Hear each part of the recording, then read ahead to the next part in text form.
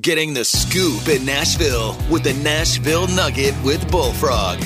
When Old Dominion decided to enter the celebrity nightclub scene, they opted to take a pass on the highly traveled, bachelorette-driven downtown area of Nashville and chose a location that meant something to them.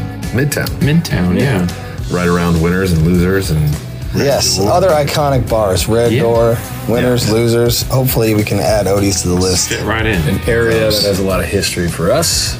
Midtown is where a lot of the songwriters and artists hang out because of its proximity to Music Row. Plus, the rent's probably a lot less too. At Nashville, they say that every song finds its home.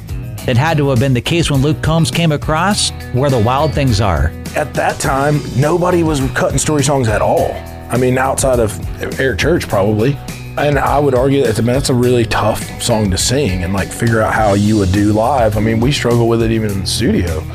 Apparently, Where the Wild Things Are had been bouncing around Nashville for a little bit, and then Luke recorded it, and now it's a big smash hit. And that's today's Nashville Nugget here on Froggy.